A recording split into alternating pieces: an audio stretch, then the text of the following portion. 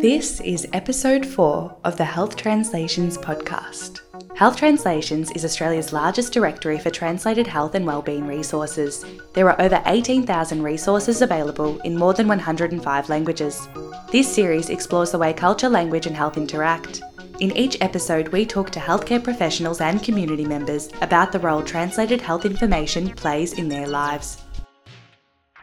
My name is Nicola and I work for the Centre for Culture, Ethnicity and Health, a not-for-profit organisation that manages health translations on behalf of the Department of Health and Human Services.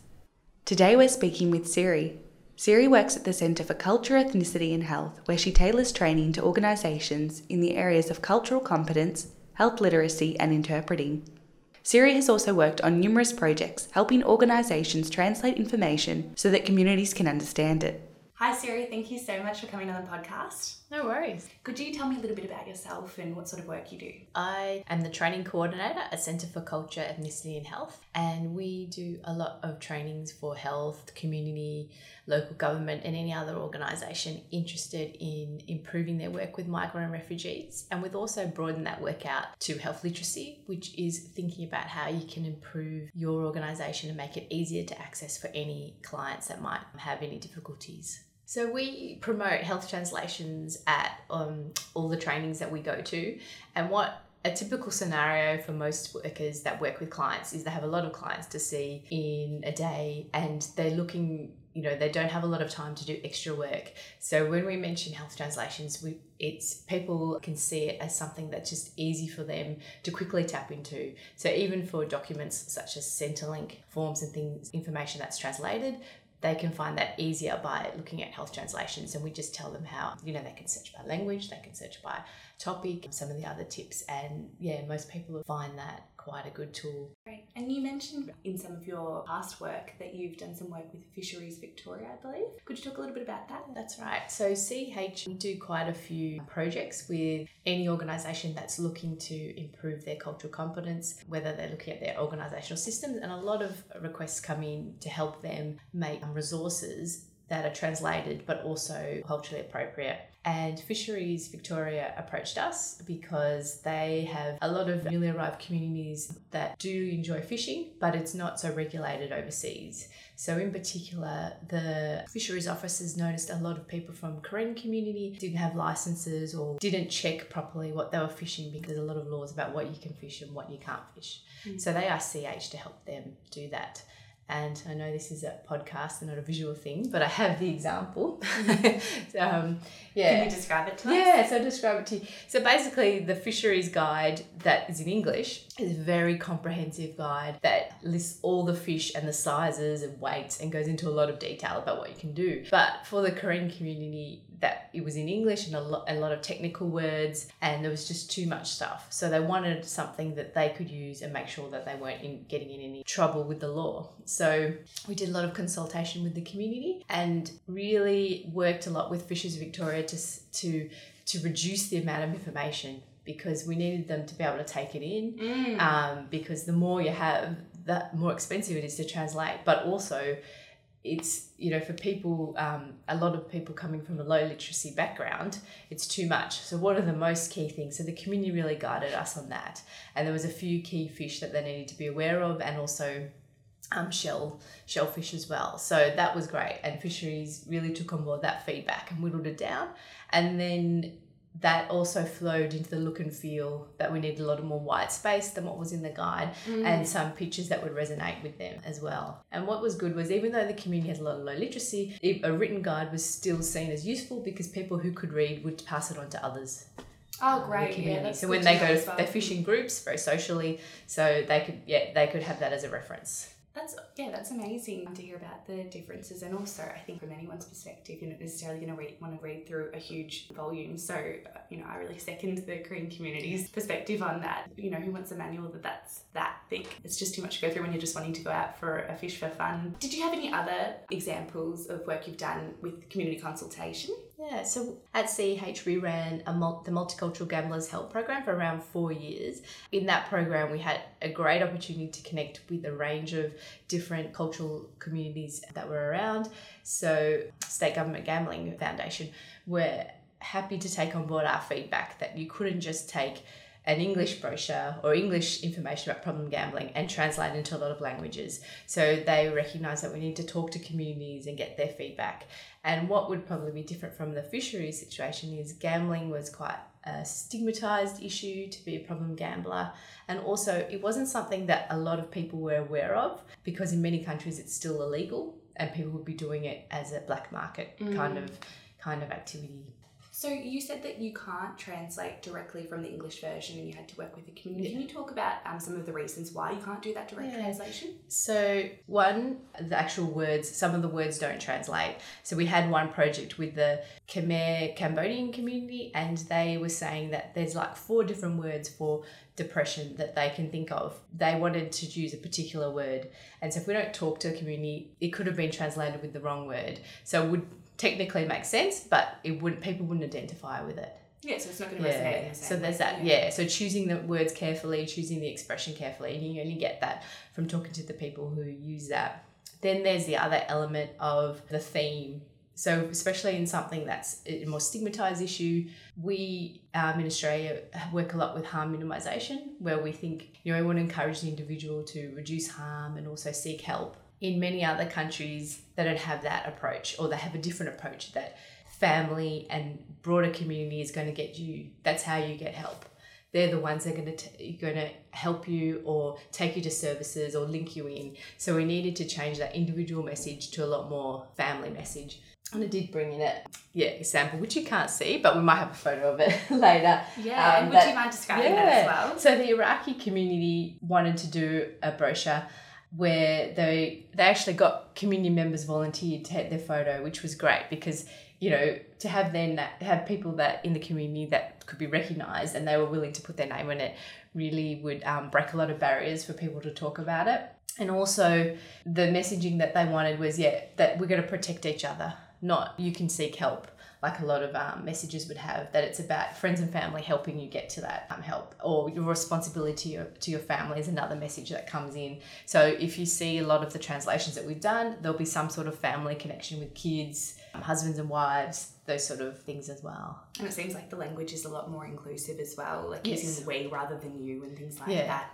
So one of the issues would be not having these kind of translations is someone is, grappling with what to do, and they pick up the English version and the message might not resonate with them. Whereas if they can get that more nuanced and culturally appropriate translation, it might be something that just helps them feel a bit more comfortable and, helps them making that hard first step to get help.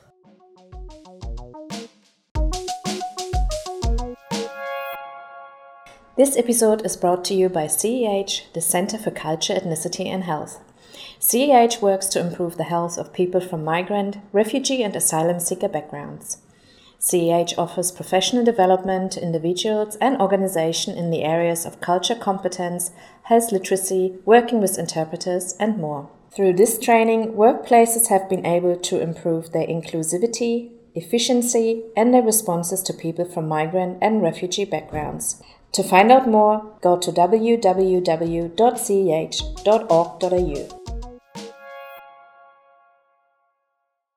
And turning now away from more of the sort of community health to the healthcare professionals, which is sort of who you predominantly work with, could you talk a little bit about some of the barriers that healthcare professionals encounter in delivering healthcare in terms of language and culture? So I guess we probably have been to about 80 organisations this year. We see quite a few professionals, and some of the common themes are obviously people time and trying to work in a way of giving extra care and being culturally sensitive, but at the same time trying to grapple with their other workloads. So what we try and do is provide them with some tools where they can put that into their own work practice. Maybe some different questions, some analysis and thinking about what could be a different perspective to this. Because often if we don't unearth the perspective of the client and their cultural understandings, all the treatment plans and all the other things that you do later on don't work out because it didn't meet what they wanted. And it's very hard to get to a point where you get that, and often it takes time, and that's why we're giving these supports and extra things so that they can put into their work practice. Can you give an example of something that, like, maybe a nurse or a dietitian would be adding to their list of questions? Like, So as simple as thinking about, well, what do you call it? So, for example, we would call something diabetes, but maybe they call it something else in their own language. And a lot of countries would have the term diabetes linked to sugar, and sometimes it directly translates to sugar problem. So if they're seeing it in that way and they're naming it that way, then they might have a more limited view. So if you can unearth that and start that conversation, it can help you explore what they need, the extra information that they need to know. And also, if you've got the words that they like to use, it can help them feel more comfortable if you're using their terms along the way. What would you say is a common misconception about translating? So people who do translations, when you give them something, it's not like you can just give it without the context, because there's choices that the translator can make that will change the tone of what you're doing and make what the reader feels different as well, even though it's technically correct. What's the biggest error you've ever encountered in the work you've done with translations, or maybe not even just translations, but also community consultation, development of resources, programs, events? Some of the errors, mainly, in word choice that come up, and people say, oh, that's just too hard. But the big one is probably the level of language. So when you think about a lot of the post-World War II migrants that came out, many of them only completed primary education. So thinking about some of the Italians and Greeks and other countries that came out. And so some of the brochures that are translated for those communities get translated by a university educated translator, and maybe hasn't been briefed properly. So the language that comes out is too hard for those communities to understand. Yeah. And so does that come down to making sure things are in easy English to start with before it's being translated? So it's needing to be careful with what you write. First of all, the translation process, I guess, starts with your text as in plain language or easy English. So it is easy to understand in the first place, and not have too many adjectives and too many other things in the text that make it hard to understand. And working your way. And then when you do go for a translation, briefing the translation company, but who's it for and what you need to, we don't want to, the language level. Is it someone with grade 6 English or so on? And this year you've worked with over 80 organisations. Within each organisation, you're working with the various individuals on different projects as part of the training.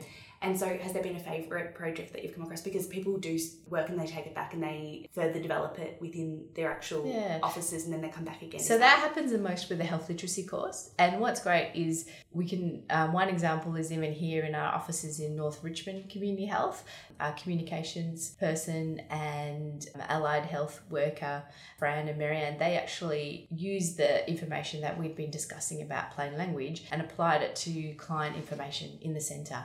And they went and actually surveyed clients who were in the waiting room and asked them, what did you want to see in information pack about North Richmond?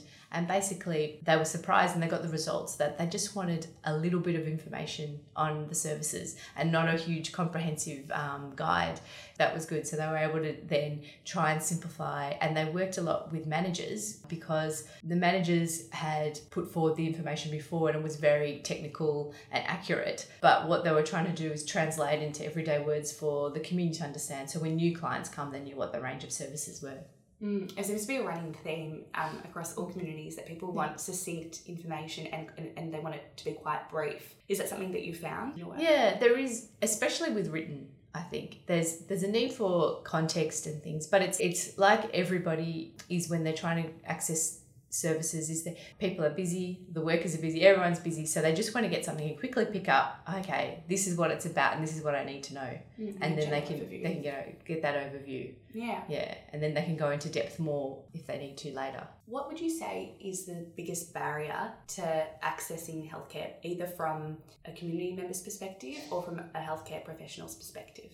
Okay, so from the community perspective, it's that the services are quite complicated. So they can't turn up in one organisation and have all their needs met. They need some services need referrals, so they have to go back to their GP. They might need to fill out and qualify for certain things, so they have to make applications and they have to meet certain criteria. So it's not logical to them what to do. So they are turning up to the services unclear and unsure.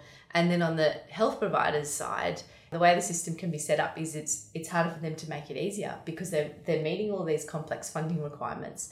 But it's not saying it can't be done. And there's a lot of services putting in a lot of work to make things easier for clients to access. Yeah. So what would you say to people in the community about translation that they might not already know? So especially for service providers, what they might think of from what we've been talking now is it's hard work. You've got to do a lot of consultation to get a resource translated. But what I would say is having this opportunity to meet so many people in the community has also opened a lot of doors for me. And so if you engage with the community and they connect and they believe in what you're doing, you're already getting the message out there before you've even translated the resource. And so once your resource has been translated, these people are more than willing to help you get it out to the community. So the other thing that I would say about translations is they're a great resource and they can help people understand that information, but they're one tool that should be part of a suite of good cross-cultural communication. And the two together can really help the client with their needs. So it's not the sole piece of information that someone should be provided. It's to complement other areas and information. That's and right. services. Because it gives people that overview, as we say, and it's in their language, but they still need to be worked with as an individual and their needs and need to be considered that way. And the translations can help open up that conversation. And it's the tools and strategies and the skills of the worker, obviously, that will make a better health outcome for people. What I found also with resources when talking to healthcare professionals is that a lot of people use them as a take-home resource. Yep. So instead of maybe referencing them in the session, or they do reference them in the session, but then they give it to the patient to take home so that any information they've been provided is sort of reiterated and they can have that document to look at later on. Yeah, that's a good point, Nicola. And I think it's about, as you said, translations are a great resource, but it's about opening up a conversation with the service provider. And to have a good result for clients from different cultural backgrounds is having the translations and pairing that with good cross-cultural communication. Thank you so much for coming onto the podcast today, Siri. My pleasure. That was Siri from the Centre for Culture, Ethnicity and Health. We've been talking about the basics of translating, why community consultation matters, how to best use a health translations resource, and the benefits of translating material into other languages. Go to www.healthtranslations.vic.gov.au to access the 18,000 plus free resources. The music for this podcast was created by Zeb Rogerson. This episode was produced by Nicola Nemrick and Annie Tilak-Benton. The podcast was made possible by the Centre for Culture, Ethnicity and Health. For show notes and to learn more, head to www.ceh.org.au/podcast.